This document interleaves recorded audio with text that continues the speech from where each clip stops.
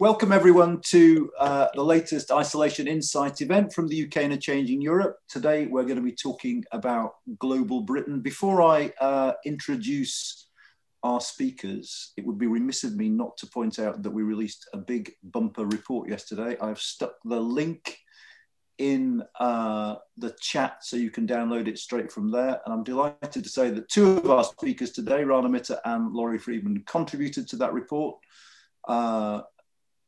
And I'd recommend you all read it, basically. But today we're talking about a specific issue, which is global Britain, British foreign policy after Brexit. And we have a wonderful lineup. We've got Lisa Nandy, Shadow Foreign Secretary and MP for Wigan, Tom Tugendhat, MP for Tonbridge and Malling and Chair of the Commons Foreign Affairs Select Committee, Sir Lawrence Freedman, who is Emeritus Professor of War Studies at King's College London, and last but not least, Rana, who is Professor of the History and Politics of Modern China and Fellow of St. Cross College at the University of Oxford. Our panelists are going to speak briefly in that order. We'll have a very brief conversation amongst ourselves, after which we will be taking your questions. Can I just say, when it comes to the questions, please vote for the questions you would like me to pose to the panelists, because we're not going to get time to do all of them. And I'm a populist at heart, so I'll do the most popular ones first. Without further ado, Lisa, she's still writing, which is a good sign. Over to you. Thanks very much. I am not the only person on this panel who has not done my homework. I'm looking at you, Tom Tugendhat. Thanks so much, Anand, and thank you for putting together this incredible panel at this moment when the UK stands very much at a crossroads. We left the EU in January last year. We left the transition period a couple of weeks ago. And with the election of Joe Biden, the inauguration, of course, taking place today, there is a moment where the world has the chance to turn the page on what I believe has been one of the darkest, most divisive periods of my lifetime. But for Britain in particular, that poses a number of questions. We have something of an identity crisis. The old attempts to forge an identity around the era of empire will no longer do. I think it's safe to say that the attempts by some to forge an identity that is more European than British have comprehensively failed. And there is a question for Britain about who we are, what we stand for, and where we want to go in the world. After what the Prime Minister accepted himself before Christmas had been a decade of retreat, Britain needs to start thinking quickly about the role that we want to play in the world and how we're going to do it. So those are the two questions really that I wanted to address in the very short opening remarks. The world that a future Labour government would inherit in 2024 would be fundamentally different to the world that we inherited in 1997. A friend was reminding me the other day that it was in 1994 that two world leaders first exchanged emails. Apparently Bill Clinton left his caps lock on and managed to almost cause a diplomatic incident by essentially shouting over email. But now at the click of a button, drones can be deployed in other parts of the world. And that points to a very fundamental challenge. We're richer than we were before, but we're less unequal. We're more connected, but we're more divided. And we've seen great geopolitical changes as well. The rise of Asia, particularly China, the climate crisis, which is even more pressing now than it was in 1997. We've seen the ramping up of tensions between two global superpowers in recent years. And in that world, we are going to need friends. The UK has traditionally had three circles of influence, Winston Churchill's circles of influence, the Commonwealth, Europe, and the United States. I just wanted to say something briefly about how we see our relationship with each of those. Firstly, on the Commonwealth, I think it is now broadly accepted across the political spectrum that we have to reach out and forge stronger relationships beyond Europe and the United States across the world. The Five Eyes partnership remains incredibly important to us and has been particularly important recently in relation to developments in Hong Kong. We seek new partnerships with democracies in Asia, and a Labour government would want to build that as a priority. But also we need to start thinking seriously about how we're going to safeguard and defend democracy democracies in the developing world. And that is one of the reasons why I believe the decision to cut the aid budget was so spectacularly short-sighted. When you look at the inroads that the Belt and Road Initiative has been making to some of those developing countries, the lack of alternatives for countries who want to safeguard their democracy, want to be able to stand up for issues that they believe in, has been a major problem. And Britain ought to play a role in providing that. But primarily, the relationship that we will be looking at in Labour is the relationship with Europe. We accept that we're out of the European Union. That question has been settled. And as someone who spent a lot of time trying to get a Brexit deal over the last few years and still bears the scars from that, I'm glad that we've at least found a way to move the country forwards. The question is forwards to where? And out of the European Union, as we accept, our future still lies with Europe. Geography matters, values matter, and on trade, on the environment, on security, for all of those reasons, it will be important for us to maintain close relationships with our European friends and allies. The part of the withdrawal agreement that the deal that is missing currently is around foreign policy, security and defence. That's something I want to see us start to talk seriously to the EU about very, very quickly. If you cast your mind back to the last use of chemical weapons on the streets of the United Kingdom, the Salisbury attacks, when Theresa May rightly moved very quickly in order to expel 30 Russian diplomats, where did she go for support? She went to our friends and neighbours in the EU, where she found that support willingly given. Ask yourself, where would this government go for help? And I suspect, for all the talk and all the bluster, if that were to happen tomorrow, they would seek support from the European Union. So those relationships are incredibly important to us. I'd like to see the government start with Ireland and repairing what has been a needlessly antagonistic relationship with our closest neighbour. The Good Friday Agreement is an article of faith and should not be used as a bargaining chip. And it is not in Britain's interest to do so, not least because the relationship with Europe is central to the special relationship with the United States. And I know that all of us are quite preoccupied with that today, with the inauguration about to hopefully peacefully take place in the US. But with the election of Joe Biden, we have an opportunity here in Britain to strengthen and deepen that relationship and to base that relationship not just on shared interests, but on shared values as well. That is why the trashing of international law was such a mistake, because the special relationship is based on both the US and the UK being safe, steady, reliable, dependable partners. And in recent years, we've seen that behaviour on display, unfortunately, from neither. But if that relationship is going to mean anything, and particularly with Britain out of the EU, we have to decide what we want from it. And when I speak to counterparts in France, in Germany, they are very clear about what they want out of their relationship with the United States. I don't see that same level of clarity here in the UK. So that brings me just finally to the last bit of that question, which is, what do we want this influence for? Well, obviously, COVID is the pressing priority. The world faces a choice at this very moment about whether we break apart and we seek to continue to scapegoat migrants, close borders, scramble for access to the vaccine and the rise of vaccine nationalism, or whether we come together and start to fight this crisis together on not just to get a grip of the health crisis, but the economic crisis, where we have the real prospect of developing countries seeing their economies falling like dominoes and the economic hemorrhaging that would result. On China, we need a strategy instead of the inconsistent approach that we've seen from this government, even now, where it's widely accepted that the golden era must surely be over. You hear a very different message from our Treasury and from our business department than you do from the Department of Culture, Media and Sport and the Foreign Office. It cannot be right that on the one hand, we're saying we don't believe it is safe to give a significant role in our 5G networks to companies backed by the Chinese government. But on the other hand, we're considering handing over large chunks of our nuclear power industry to companies backed by the Chinese government. So we need a consistent approach, but we also need a far more sophisticated approach than some of the China hawks would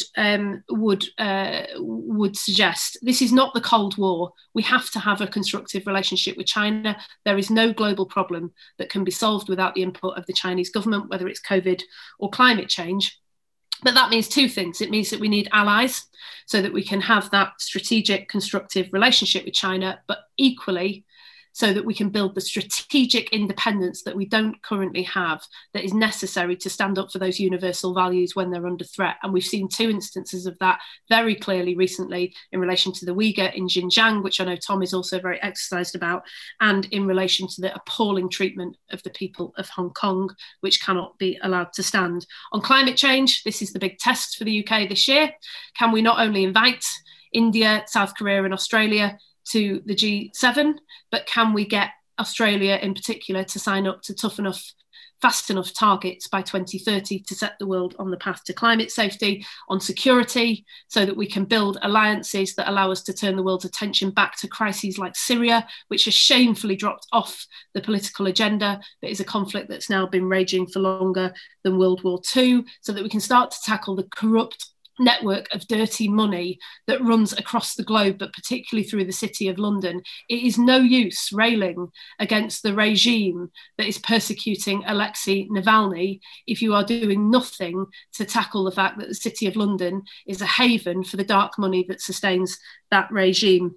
And my last point, Anand, you'll be relieved to know, is something that you're very familiar with because you've heard me say it a lot over the last few years. But the great lesson of the last few years for me here in Britain with Brexit, but also over in the United States with the election of Donald Trump, is that unless you build a foreign policy that is rooted in the concerns, the needs, the interests of people locally, it is never going to stick. And what I've witnessed over the last decade is foreign policy that has increasingly been moving apart from the everyday needs, worries and concerns of the people that I represent in Wigan.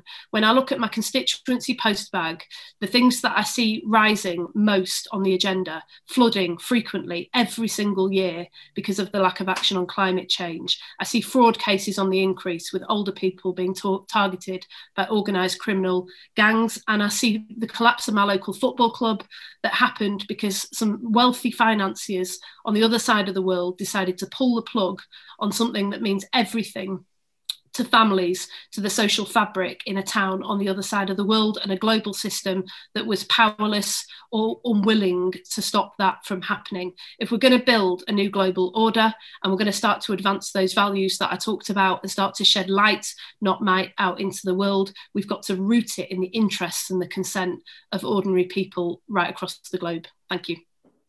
Lisa, thanks ever so much. Can I just before you mute yourself, can I ask you one very, very quick question? You were talking about wanting to revisit the lack of a foreign policy agreement with the EU. Does that mean that Labour in power would try and add to the agreement by negotiating something new? I think what I've learned very much about the EU, especially over the last few years, is that it is an organisation that works very much around structures. And without a structure or an infrastructure, it's very, very difficult to exert influence. The one example that I would give you, Anand, where I think this is really pressing is around sanctions. We've got a new Magnitsky sanction regime here in the UK. It's not tough enough. It doesn't cover the corruption that I was talking about, but it's still nevertheless a step forwards. But sanctions only work if you work in step with other countries. Now, at the moment, the UK, there is no mechanism for the UK to even take part in those conversations. The Foreign Secretary is relying very heavily on the E3 alliance, but that is no substitute for actually getting the EU to move in step with the UK. And I think particularly if you look at what's happened in Russia in the last few days, you can see why that's important. So we would seek a formal dialogue with the EU to make sure that there was a mechanism in order to achieve that. Brill, thank you very much. Tom. Wow, thank you, Lisa. That was quite a tour de force, and it won't surprise you to hear. Actually, Lisa is one of the most sensible commentators on foreign affairs in the House at the moment. My reputation trashed. Yeah, sorry about that, Lisa. But and has long been a very good friend. We've spoken about lots of these issues, and many of them I agree entirely with. Certainly, if I just pick on one or two, and I'm not prioritising. I'm just picking on one or two.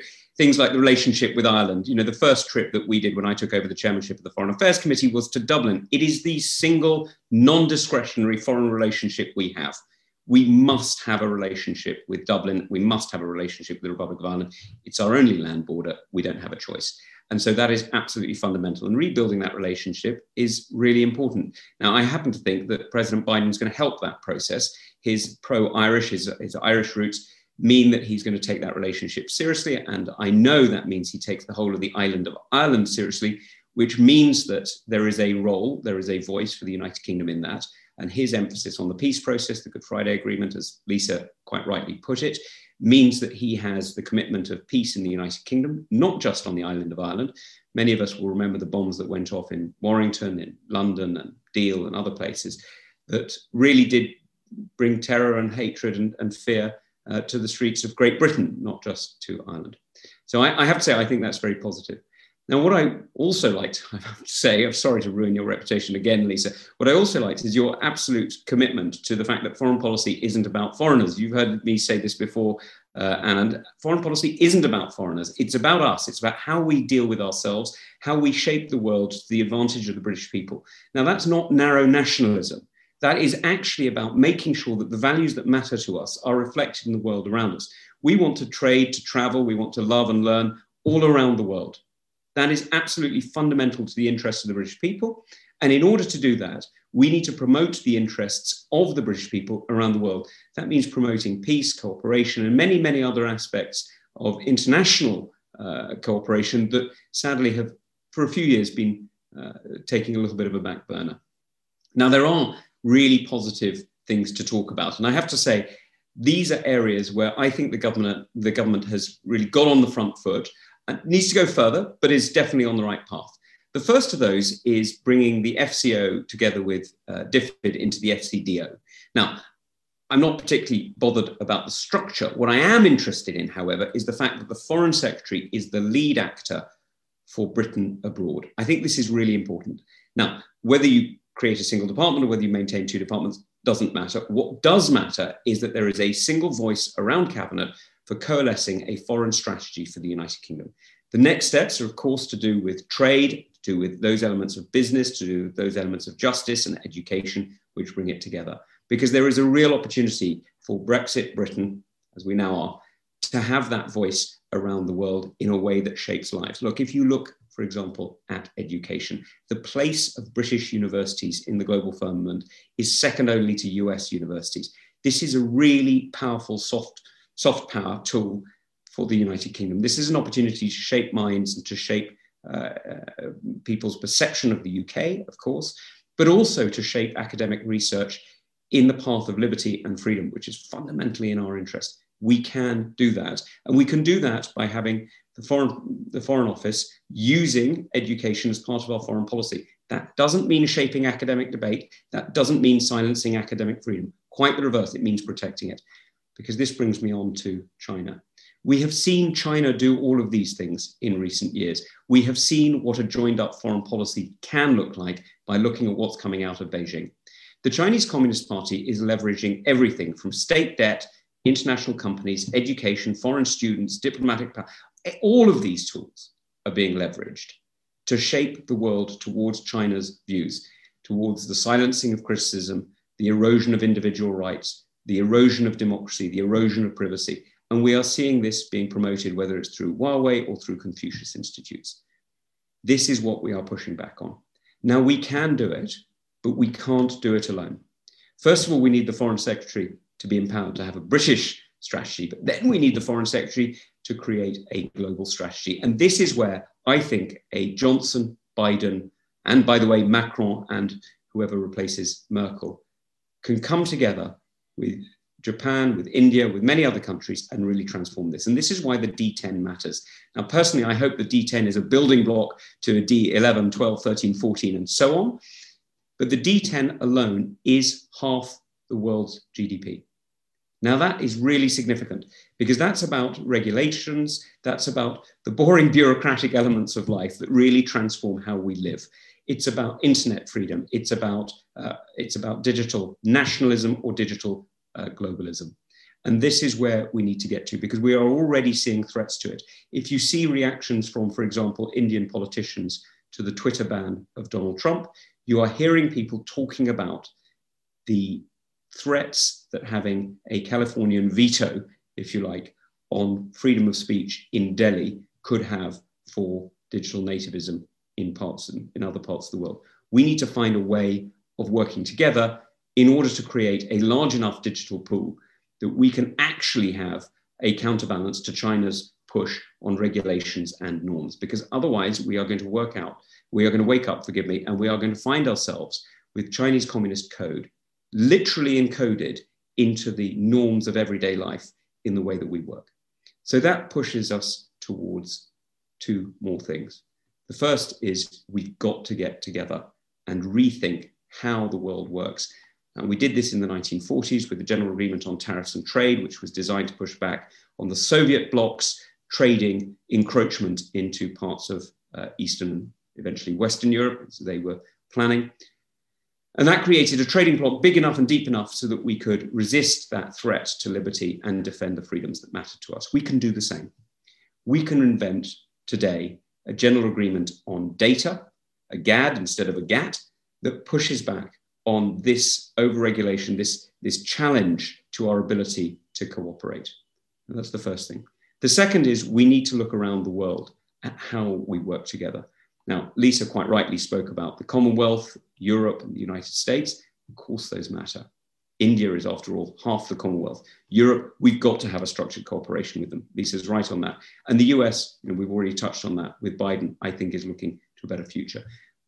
But the bit that she, I'm sure, thought about but didn't mention just yet was the CPTPP, is the Indo-Pacific. That move into Indonesia, one of the world's most populous countries, I think it's the fourth largest population in the world, that move into the Philippines, that cooperation with Singapore and with many, many other countries in the region, Malaysia, Thailand, and so on, is an opportunity for us to embed the values that we know we all share and to make sure that they cooperate through the free world, through the rule of law, into an inclusive system that sees individual liberties and individual nations able to express themselves. The alternative, sadly, is that we see the encroachment of Chinese communist power, and we see ourselves effectively becoming more like provinces of a greater empire than independent states. Thanks very much indeed, Tom. I'm going to keep things moving now because there's an awful lot of questions. Please keep voting for your questions, incidentally, so I know which ones you want me to pose, but we'll move on to Laurie. Thanks very much. First observation is, after all the divisions of recent years, it may be that we seem to be having more of a consensus on the future of British foreign policy than one might have anticipated, which I think is good news. And I didn't particularly disagree with anything either Lisa or Tom said. I want to make some observations, because that's what academics do, and particularly on the American side. I mean, part of the crisis of British foreign policy over the past few years is that we had difficult relations with the two key pillars, on the one hand with the EU, on the other hand with the US. And I think it'll take a while to recover with the EU. The US was a different position, despite the assumption that somehow Trump was good for Britain. He wasn't. He was very bad for Britain. We were never going to get a trade deal that was going to work with him. And it was an embarrassment and a threat to democratic values and norms. I think one of the things that the government has done right has been really, since people weren't prepared to bet on it, to assume a Biden victory, or at least assume it was quite likely, and work pretty hard to align with Biden.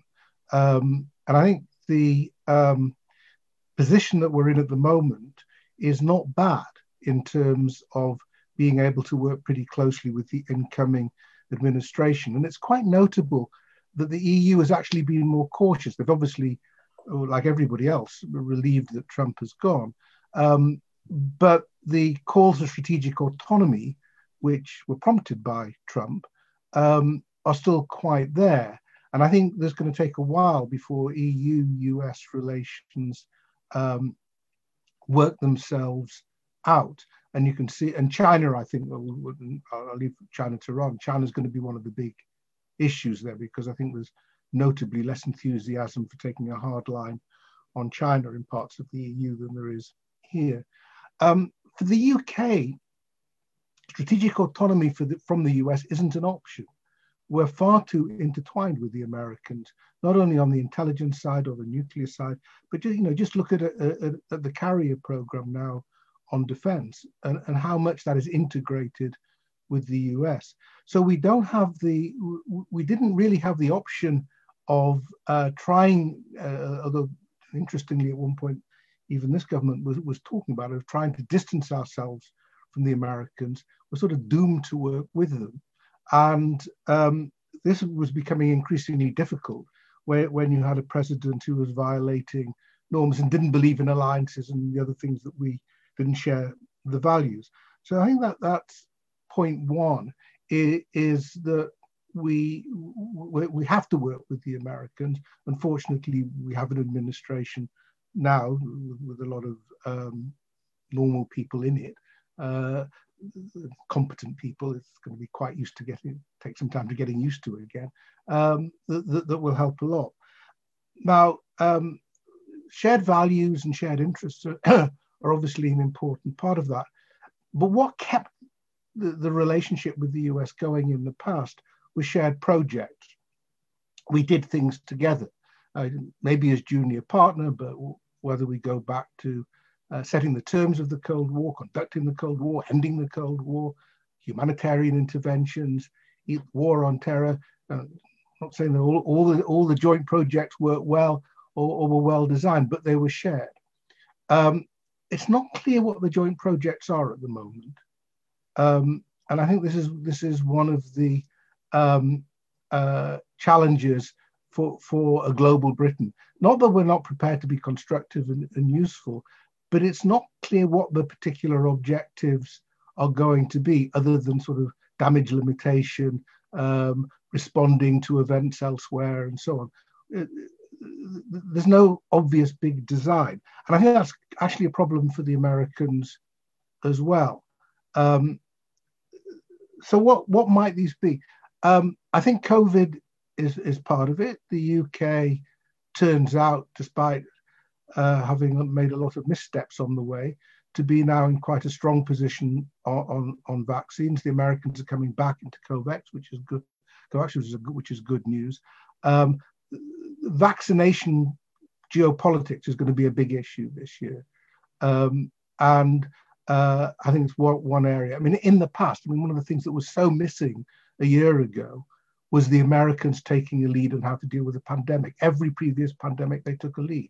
This time, they were absent, and it wasn't. And it was partly not just Trump; it was also incompetence on the CDC. So I think that is going to be a big issue this year, and probably going on into the future. Secondly, climate. I think that Lisa said quite a bit about that. I think absolutely right. So these are helps to establish global norms, but they're not geopolitical in the way the China issue is, or what to do about the Middle East is. And here I think one has to be cautious. First, there's clearly no appetite, either in the US or the UK, or indeed in the EU, for lots of interventions. It doesn't mean to say they won't happen. And of course, the French are struggling away with Mali without anybody particularly noticing what's going on there. But if you go back to the 1990s, we assumed that a lot of our effort would be put into sorting out countries in distress in some sort of way, riven by civil war and so on. That appetite isn't there at the moment.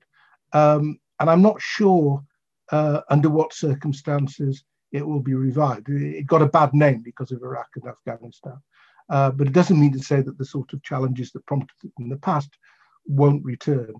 Secondly, the promotion of democracy. It's a good thing. It really is. We think one of the positives out of the last couple of months is, in the end, the strength of American institutions and the ability to rid itself of somebody who clearly, if he could have had a coup, would have done so. But it also is a warning against being patronizing and condescending to other countries that are struggling with their own political situations. And I think you can, for the reasons that Lisa gave, You can say that as well about the UK. We're not really in a position to start preaching to everybody else. But it's just difficult. I think Tom mentioned India. If you're going to start talking about human rights and so on, there's some interesting Indian questions there as well as Chinese. And so we've got to find ways of talking about these issues without assuming that either we're perfect ourselves or that you can avoid difficult compromises. That's obviously at the heart of the China issue, but it's going to be there.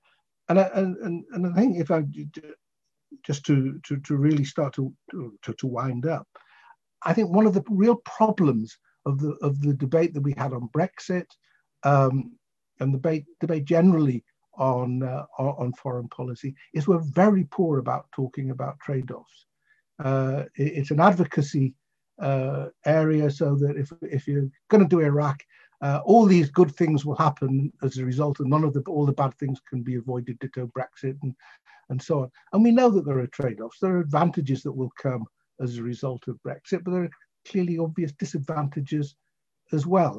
And I think the challenge for a language, for those like Tom and Lisa who have to talk about foreign policy, is to find ways of pointing out that you can't have everything. There's going to be disappointments and unsatisfactory outcomes.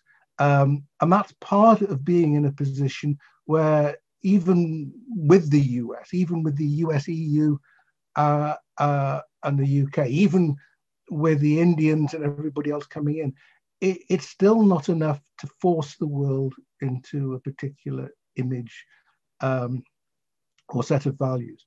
And I think in the period we're coming into, which really marks, we're now beyond American hegemony.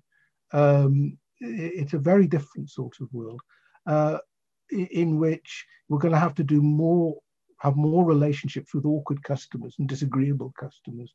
I think how you hold on to your values, recognize your interests, is going to be very challenging, and it may need a different sort of language about foreign policy, as well as hard choices.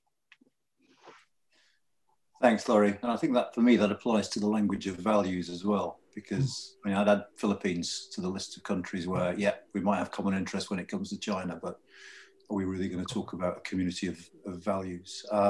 Rana. Thanks very much indeed, Anand. And again, I'm honoured to be on this very distinguished panel. I'm going to sort of join the chorus of approval and suggesting that everything that everyone said sounds so sensible that I'm afraid I'm probably not, I hope, going to break the sensible consensus, but hopefully add rather than dissent. And I want to actually pick up on Laurie's really important point about trade-offs, because I think when we talk about how global Britain is going to deal with China, actually the question of working out what the priorities are is something that is way overdue. And I'll start by just dividing it into three things. And again, I'll pick up on Tom's really important point here, that British foreign policy has to be about Britain. I mean, it is about our interests. So point number one is, what can or must we do with China? Climate change being one obvious example on that. Number two, what can we not tolerate China doing to us? And I've mentioned specifically as an educationalist, national security law and its extraterritorial provisions, which can affect potentially, perhaps actually, what people say in think tanks, universities, anywhere in the world. And third, and this is the trickiest one, what China does to itself within its own borders, Xinjiang, Hong Kong, arrests of lawyers, dissidents, and so forth, all of which is a point of cross-transnational morality, but nonetheless is different from those first two questions on the grounds it's about what values we choose and who we share them with. And I think this is in the context of remembering that we have to understand China as it is, not as we might wish it to be, work out how we engage with it, and then be consistent, confident, friendly where appropriate. And I think being friendly towards China is sometimes the right thing to do, and frank. And I think all of those are important. So let me give an example of one of those areas, and it picks up again on one of Tom's really interesting and important points about digital. China is already shaping technology norms in an extremely top-down sort of a way for its own population. But don't forget, China's own population means 25% of the world's population. That's a very big chunk of humanity. So what is the role for the United Kingdom there? Is it largely oppositional? Should it be about stopping China setting global tech standards? Or Is it about getting into the Chinese market and using Britain's superb capabilities and technology and services to actually enter it? I'm not saying these two things are incompatible, but I think the Chinese might have something to say about which one they're more willing to let us do, depending on what attitude we take about the first. And where are our advantages? Legal services, healthcare services, fintech, how do we provide them? And which ones are more vulnerable to technological capture? I would say off the top of my head, financial services with more sunk costs, probably more vulnerable than perhaps legal services, which involve more human capital. But we can have a debate about it. The point is, we need to have a more granular, more specific debate about these sorts of questions. In other words, do we want to say on that question right now, China's tech world and its values are so alien to us that we want no part of it? If that's the view, say it loud and clear, that's fine. But then simultaneously explain, how does the UK become global Britain in a world where global means global tech? The global South wants China's technology now. They want it in South America. They want it in sub-Saharan Africa. They don't want it in 5 years or 10 years, or when the West may have provided an alternative 5G champion. They need it yesterday. So answering that question gets to the question of FCDO, which I'm really glad that Tom brought up. It is well known in the China crowd that DFID was the single most admired department on the British side of any of the British governmental institutions. And actually, there's been a lot of debate and interest into why it's been subsumed into the Foreign Office. That's a separate question from the question of how we take advantage of that to actually engage in one particular area where China actually, amazingly, has wanted to learn from the UK. Pushing that, I think, is going to be a very important part of that more granular conversation. The British debate on this has become highly polarized. There are some people who think that without entry to China, Britain cannot prosper at all in emerging markets. I think that is not true. And I think that there are other emerging markets we can work in. But if we're making a choice to forego the Chinese market, saying we will not grow our current very small, I think about 3% share of trade, that has costs as well. And as Laurie said, there are trade-offs. We need to be more open about that if that's what we want to do. If we want to pay those costs, fine, but say so and give specifics of how the slack gets made up. Because the other democracies in the region, South Korea, Philippines, Indonesia, may have all sorts of issues with China, South China Sea being the obvious one, but they are not going to stop trading with their largest single trading partner. They certainly won't do that just because the UK is asking them to do so. Which leads to my second point, that we need a lot more information in this debate. And I do often ask people in the UK who are engaged in the China debate, what is the extent of the knowledge base that they gather on China? Most of the debate, for very good reasons, is about values issues and human rights in particular. We all know that China is an authoritarian state, heavily represses civil liberties, including criticism of top members of government, draconian legislation in Xinjiang, the compressing and crushing of freedoms in many areas in Hong Kong. And by the way, I'm going to advertise my forthcoming piece in Prospect magazine on how freedom is being reduced in Hong Kong, coming out in the next issue. Please read it, especially if you're in Hong Kong at the moment. But China is also a tech superpower. It is also a country that somehow has managed to bring hundreds of millions of people out of poverty, and its model is of great attractiveness around the world. All these things are true at the same time. And we need to understand a lot more why to be able to talk back about it. So, I do ask people who rightly want to talk about China's human rights issues and abuse of human rights, how often they watch a Chinese television program, how often they go to look at Chinese social media and find out what everyday middle-class Chinese are talking about in the cities. Because if we don't understand anything about the people to whom we're directing our values, about how they see it and how they process it, then it has about the same effect as people in China complaining about things happening in Britain, which we sit here blithely ignoring on our side as well. In other words, you need to, even for an adversarial relationship, actually know something about the other side. And finally, we need to play as the UK to our strengths. And the UK has immense numbers of strengths. I always find it an irony that the things that the rest of the world cares about when it comes to us are not the things that often our political and other elites seem to care about. So the higher education sector, Tom did mention that, and good for him. It educates over 100,000 Chinese students. And of course, we have to work out what we do about areas of academic freedom, where there is any danger from that. Personally, by the way, I don't think that in the UK, personally, that Confucius Institutes have been such a problem as they have in some other countries, including some continental European countries. But that's a specific point we could discuss another time. But I think we need to reverse the polarity and be much more proud and active about bringing Chinese students to the UK, which has not happened in the US under the Trump administration, in this immensely powerful soft power initiative, welcoming students here and making it clear that open, liberal, and robust debate, including about China, is part of the culture that they're coming here to learn from. We can also do things like making sure that, well, at least recently, I think things may have changed, but until recently, you might have said that as the BBC found itself under attack and being defunded, or at least with threats of defunding, there would have been champagne glasses raised in two places, some sections of the Conservative Party, not Tom's party, of course, and in Beijing. I think that as things seem to be stepping back from that, we can also realize that preserving the world's most respected broadcasting organization is a British choice. It is not a Chinese choice. Also, things like keeping to international law. Don't believe me, believe former Prime Minister Theresa May in the Daily Mail today, who points out that by trashing our own norms, we don't do any good.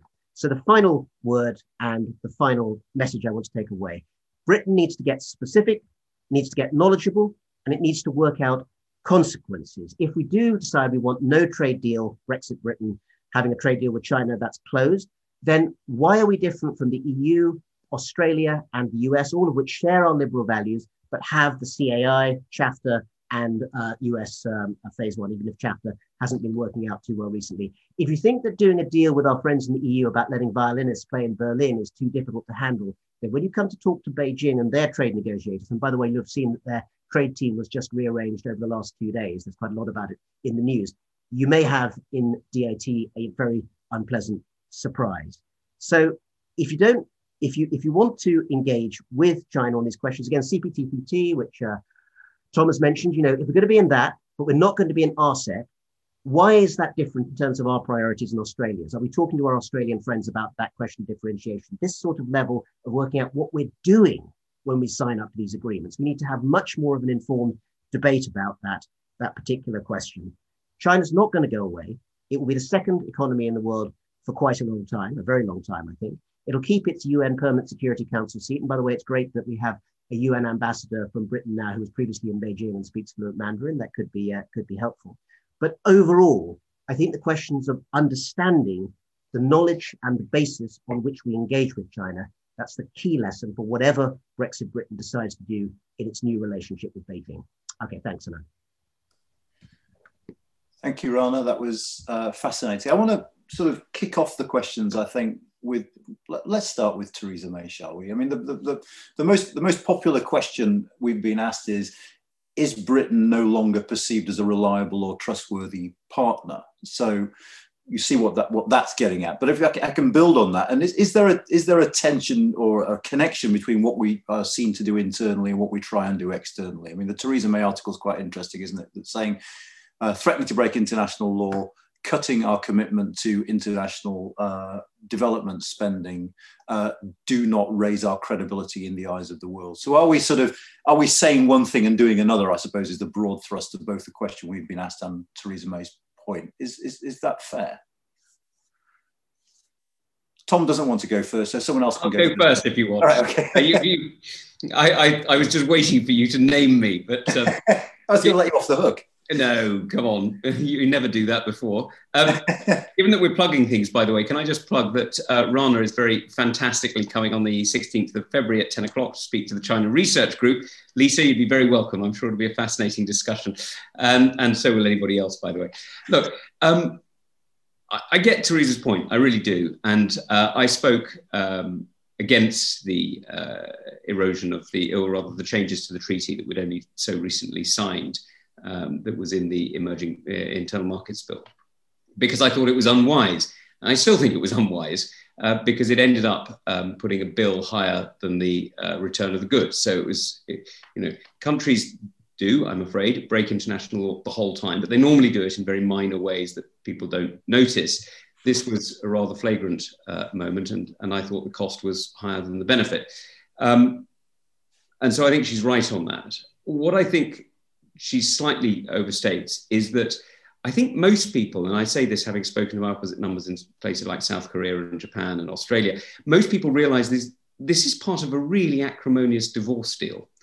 And they do see it in that context. And they do realize that, there are things that both sides are doing at the moment that frankly we wish they wouldn't, but once the divorce is over, let's hope that people behave a little bit more rationally. So I think there's certainly a realization there. I think if I may, the things that really struck me over the last few years is quite how much people have raised again and again with me, where have you been? Why aren't you back? Why aren't you engaged? And this really does come up again and again because, governments do make decisions at different times that are not always fully in keeping with the national ethos. And the feeling for many around the world is we know who you really are. You are fundamental to the rule of law. You are fundamental to human rights, to free trade, to global regulation. We need you back. We need you back at the table. And so I have to say, I thought Rana's point about China regulation and tech regulation was very interesting. I've heard, by the way, very persuasive arguments from people in Southeast Asia, I won't name them because otherwise it will become rather obvious, talking about how Alipay is already becoming an e-renminbi that is shaping the economic outlooks of many countries in that region, and that if we're not willing to discuss fintech and the regulation of fintech, then we're going to find out that within a few years the regulation has been done and we are simply recipients of it. So I think there's a huge amount of conversation, and you're right, there are trade-offs, and as Laurie quite rightly said. Does anyone else want to come in? You don't all have to speak on every question, incidentally, but if anyone wants to come in on this, Rana. Could I mean, basically everything, boring with everything that Tom's just said. Just to add, I think the area where the breach of international law has caused problems is in places where a country like China is able to use it as a specific example of why, for instance, the basic law that's come from the Joint Declaration in 1984 may no longer apply. Because if we are, essentially arguing on the one hand that things have been signed as international treaty lodged at the United Nations and they mean X, Y, Z, and then we do something that looks as if it doesn't stick to that principle, people who are not necessarily well inclined towards the UK are then, I think, going to pick that up. I think we don't need to worry about those who, in the end, as Tom says, know that, we're going to come back into the room. It's the ones who I think are trying to change the nature of that room that we have to be more cautious about breaking these principles. That was basically my speech to the House of Commons. You're absolutely right. No? There's another question. I suppose I'm going to direct it at you first, Rana, because it's about China as well as an awful lot of questions about China, which is what can the UK do now with respect to Hong Kong? And is the Sino-British Joint Declaration effectively dead?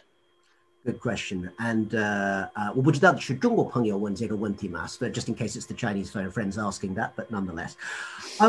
I think that we can do, as the UK, a lot of things that we are doing already and can continue to work on while being, I hope, realistic about what can be done. So in those terms, first of all, I think it's very important to speak out about it, to talk about the nature of freedoms in particular. And I think sometimes actually, partly because I have spent a lot of time in Hong Kong and looking at Hong Kong, differentiating between freedom and democracy, which often go together, in the Hong Kong case might actually be a useful division, because I think making sure that the press stays as free as it can be. And the Chinese language press is much more constrained now in Hong Kong than the English language press, which actually is still, relatively speaking, quite free to speak out. The judiciary, which I think is the really important area of concern. The new Chief Justice, Andrew Cheung, very distinguished person, but new in the job, and we'll have to see how he does in this particular area. And of course, academic freedom. I'm particularly interested in that because of universities. The only place really within the PRC now where you can discuss Chinese politics in an academic sense freely is in Hong Kong. So I think keeping an eye on all these things and just saying really clearly that these are important things that actually matter for Hong Kong's status as a global city. This is really a key thing. I think, being honest, I think it was unwise for some of those who, for very good reasons of liberty and democracy, decided to get close to the Trump administration, which I think perhaps didn't have the human rights, rather than bashing China as such, at the heart of what they were doing. I think President Trump's comments revealed by John Bolton about what he thought about Xinjiang were rather jaw-dropping in that context. But I think making sure that, as Tom and Lisa both said, we have friends who are engaged in that discourse, and making sure that we concentrate on what we think is important and where speaking out is important. That is one thing I think we can and we should do. Thank you. Does anyone else want to come in on Hong Kong specifically? Thank you. I mean, I'll try and squeeze as many of these in. I know we've got to stop at one, so I'll try and squeeze these in. But Laurie, there's a question that effectively is NATO still fit for purpose, given the different sorts of challenges and threats we face today? And if it isn't, is there anything that can be done about it? NATO's fit for purpose. I mean, the important point about NATO is that it exists, because if we don't have an alliance already in place, which pulls everything together, and in particular keeps the United States and Canada engaged with Europe, then what do you have instead? You have lots of little alliances coming together. I think it would be very distractive, and I don't think the EU would be able to cope with that. So I think having the Americans engaged, and there's lots of little conflicts that have been going on over the past few years in Europe, that as a matter, and you could include Brexit in this, that as a matter of course the Americans would have been actively engaged in the past, and they've just been absent from. The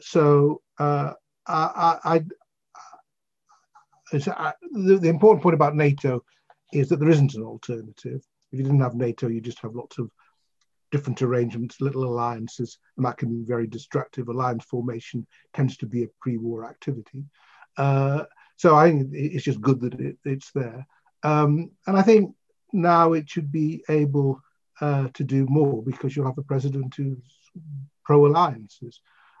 That doesn't mean to say there aren't tensions, and I think there are big issues coming up with Germany and France and its relations with NATO.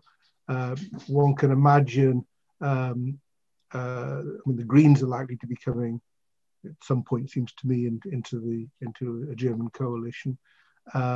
Macron, as all French politicians, has a Gaullist inclination as well. And I think, for many in the EU, the idea that it's not really a proper state-like entity until it does its own defence is quite a strong thought. So I think there are big questions there. I think they'll be moderated because most of the Northern Europeans, former members of the Warsaw Pact, prefer the United States in many ways still to Germany and France. And I don't think they want to see NATO go away because they're not convinced any alternative will be better. But there's a tension there, and I don't think that will be a real challenge for the administration to deal with. Anyone else want to say anything about, you're being uncharacteristically quiet, Lisa, which is concerning me. And then, well, I'm really hungry. I'm not supposed to say that, but I also I also actually agree with almost everything that I've just heard, which is a bit disconcerting. So I've been sitting here trying to think of a few things that I might disagree with. I guess I would just say, could I perhaps go back to the question of Hong Kong, because I think this is really one of those quite difficult questions that we've been, all of us in every political party have been grappling with recently. And I think the row about British judges in Hong Kong goes right to the heart of this question. Of course, British QCs should not be prosecuting pro-democracy activists in Hong Kong. We all agree about that. But the role of British judges depends very much on whether you still think that there is a possibility that we can find some kind of negotiated diplomatic solution to what is happening in Hong Kong. If you do, if you think that it is still a territory that has significant independence, if you think that there is a prospect of getting the Chinese government to move, then British judges potentially play a very significant role in trying to uphold the rule of law and mitigate some of the worst aspects of what is currently happening. But if you don't believe that that prospect is meaningful, then it takes you down an entirely different path in relation to sanctions and so on. And the question that I posed to the Foreign Secretary last time we had a statement on Hong Kong was, which of these paths does the UK now believe that we're on? Because at the moment we've done a little bit of each, but not enough of either. And as you can see from the fact that he keeps coming back to the House of Commons to do statements every couple of weeks, and the situation has deteriorated further, and we all lament and then walk out wringing our hands, but no progress is made, I think we are going to have to really get a grip on that. And I do think having Joe Biden in the White House, although I don't think it changes the US's stance in relation to China particularly, I think having a more predictable White House is going to be helpful in that respect. Thank you, Rana. Yeah, could I come in briefly off the back of Lisa's comment, which I think actually gets to a really important dilemma. And again, this is one of the perhaps more controversial points that I do make in that Prospect article that I mentioned, so please do read it. Would our political, our foreign policy be not happy, but content enough if Hong Kong reached a steady, I think the chances of Hong Kong going back to what it was a year or so ago are minimal to zero, and that's a tragic thing. Let's make that absolutely clear.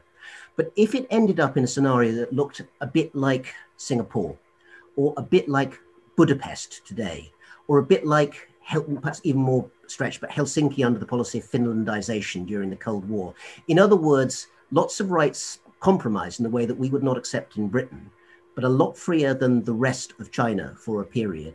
Is that something that we could live with? Or are we, like some of the Hong Kong protesters, saying actually it's all or nothing? And do we have the right to say that when it's not our skin in the game? I'm not giving a specific answer to that question, but I'm pointing out that at the moment in the Hong Kong debates in the West and in Britain in particular, we don't ask those questions enough. And it's partly because I think we don't have a granular enough knowledge of who exactly the parties are in Hong Kong who are running for the LegCo, which factions are parliamentary, which are ex-parliamentary, which ones have more kind of engagement with the people at ExCo and who don't. And these granular things matter a lot in terms of that decision, along with the question that Lisa's brought up of British judges. That needs to be, I think, the next phase of the Hong Kong debate, along with the very clear statement of principle that when it comes to freedoms, we consider they're very, very important and will speak out openly and without embarrassment if we see them being constrained. Thank you. We're getting an awful lot of questions in about Brexit, which aren't really, I don't think, for this panel. But let me round things off by trying to incorporate Brexit into a question, which is sort of, in your opinion, does Brexit make achieving our international objectives more difficult or less difficult, or is it ultimately up to us how we tend to use it, and it's basically down to the government, and you're relatively neutral on Brexit's impact? Tom, you've unmuted yourself very keenly first. I have, because this comes up again and again. Look, I happen to think that cooperating, I happen to think that in foreign policy, if there's a table, Britain should sit at it. Pretty much as simple as that. We are one of the most influential powers in the world, and therefore we should seek to have influence in the fora in which there is influence to be had.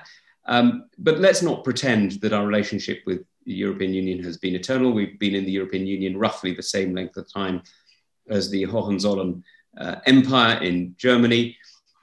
Germany came back together in different ways. We're going to find different ways of working with Europe. Sometimes we've been invaded. Sometimes we've sent over princes or princesses to be married. There are 1,000 different ways in which we've worked with Europe, and we've now got to find a different way to make that work. It'll build off some of the same things as ever. Laurie's already mentioned NATO. It'll build off, that element of the Americans in, the Russians out, and the Germans down. Well, perhaps not the Germans element anymore, but certainly the Americans in and the Russians out is still something that we're working on, and we're going to find a different way to do it. Yes, it's a challenge, and that's why I do think that some form of structured engagement with our European partners is not a bad idea. The E3 is one, but actually I think it could go wider, certainly when you're talking about the Mediterranean, which has such important security implications for our own migrant flows and indeed for North African terrorism.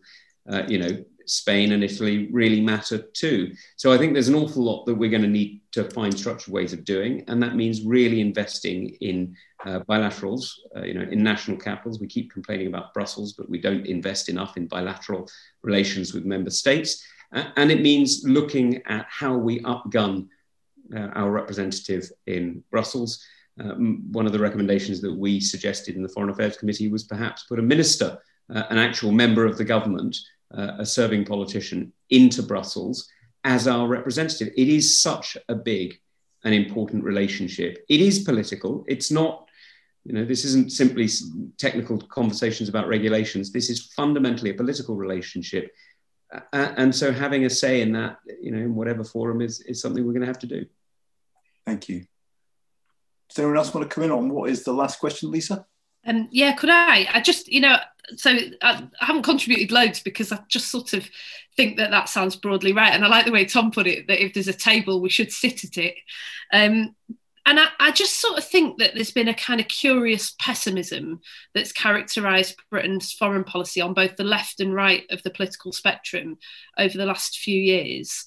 On the one hand, the Brexit debate sort of led a lot of people on the left to convey the sense that somehow out of the EU, Britain cannot survive. We just simply cannot go it alone in the world without sheltering under the umbrella of the European Union. And as someone who campaigned very strongly for Remain, who would still have liked to have seen us stay in the European Union, I just don't accept that means that is the end of Britain's role in the world. And actually, a lot of my Leave voting constituents don't think so either.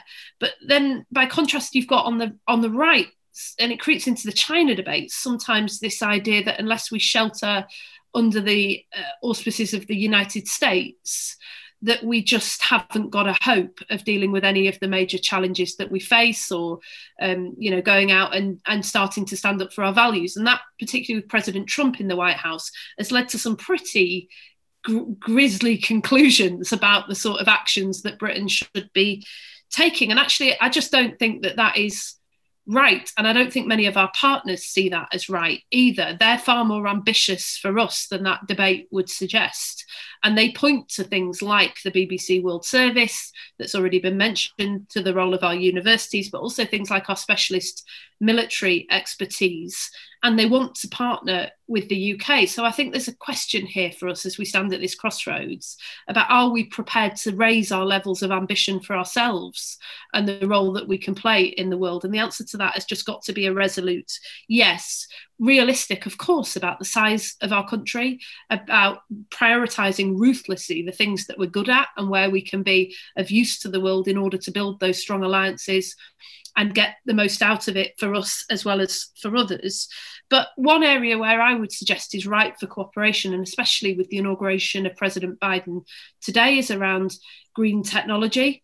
There's a national security consideration around this. China has been investing heavily in developing green energy, and it would not be in Britain's interest or in the world's interest to be completely reliant on the Chinese government for our energy security. That accounts for the stance that Tom and I and others have taken around nuclear power in recent months. But there is a big opportunity here for us. And I say this to sort of bring it back to where we started, because I represent a part of the world in Wigan where, within living memory, we powered the world through the dangerous, difficult, dirty work that people did in the coal mines. And we are immensely proud of that. And when we lost the coal mines, we didn't just lose good paid jobs, which underpinned the local economy. We also lost that sense that we were central to the future of this country and had a role to play globally. Now, we could reconstruct that. It's no use just talking about levelling up. We need to think about how we start to restore pride and a sense of identity to many of our communities, which is also the challenge that President Biden is grappling with over in the United States. And green technology strikes me as an area that is absolutely ripe for that. I travel across the country. I see amazing work going on in some of our universities. Our young people in places like Wigan and Barnsley ought to be powering us through the next century, just like their parents and grandparents powered us through the last. And that is the level of ambition that I want to see for Britain, rooted in realism, of course. But unless we recover that ambition for ourselves, the rest of the world is not going to respond. Thank you. Rana. I just want to respond with a really short word that may say, I hope, something bigger, which was that a few years ago, I remember someone assessing when they saw two people talking, on a train or on a bus or something of that sort, and tried to work out which country they were from. If they were laughing through most of the conversation, this person was absolutely convinced that they were almost certainly British. And I think if that, in some wider sense, is a perception that maintains itself around the world, and I think it does, that, in the end, there's something about the British character that's distinctive and actually worth having, then I think we're probably going to be okay. Anything to add, Laurie? Yep. You're not going to cut me out yet. There's an oddity about the consequences of Brexit in terms of foreign policy. Actually, it makes foreign policy in some respects, a distinctive foreign policy, easier. because you can be more agile and adaptable if you don't have to agree everything with the rest of the EU. And I think we will see in a number of areas where it's possible, and we saw even last year, it was possible to take stances before the EU had reached a common position. And that, if you do it properly, can be influential. At the same time, to a lot of the world, not just act of Brexit itself, but the arguments that we had and what was going on in Parliament looked like we'd sort of lost our mind, and which was a very common comment. Well, hopefully we've got over that now. The decision has been made, the act is done, and a period of calm would be welcome, especially after the traumas of COVID. I think one of the issues that I think we've come back to, and which was highlighted simply because of what Brexit in the end was about, which as a political negotiation, was trade. And a lot of our conversations are about trade agreements and so on, which wouldn't have been the case before, because they were in a way sorted. And it's highlighted the importance of these agreements. But we have to remember that also trading agreements of one sort or another have been used as a geopolitical instrument. If you look at the Trump administration in particular, the first thing it did every time it was crossed was to try to find a way of sanctioning. And we're talking about with Magnitsky, we're talking about with China as well. And so, whether is trade about mutual economic benefit, or is it a way of indicating pleasure or displeasure, is going to be one of the things that seems to be a recurring theme. And we're not in a good position to start with. We need the trade more than we did before. And that, I think, is going to influence our readiness to enter into negotiations and use trade as a political instrument.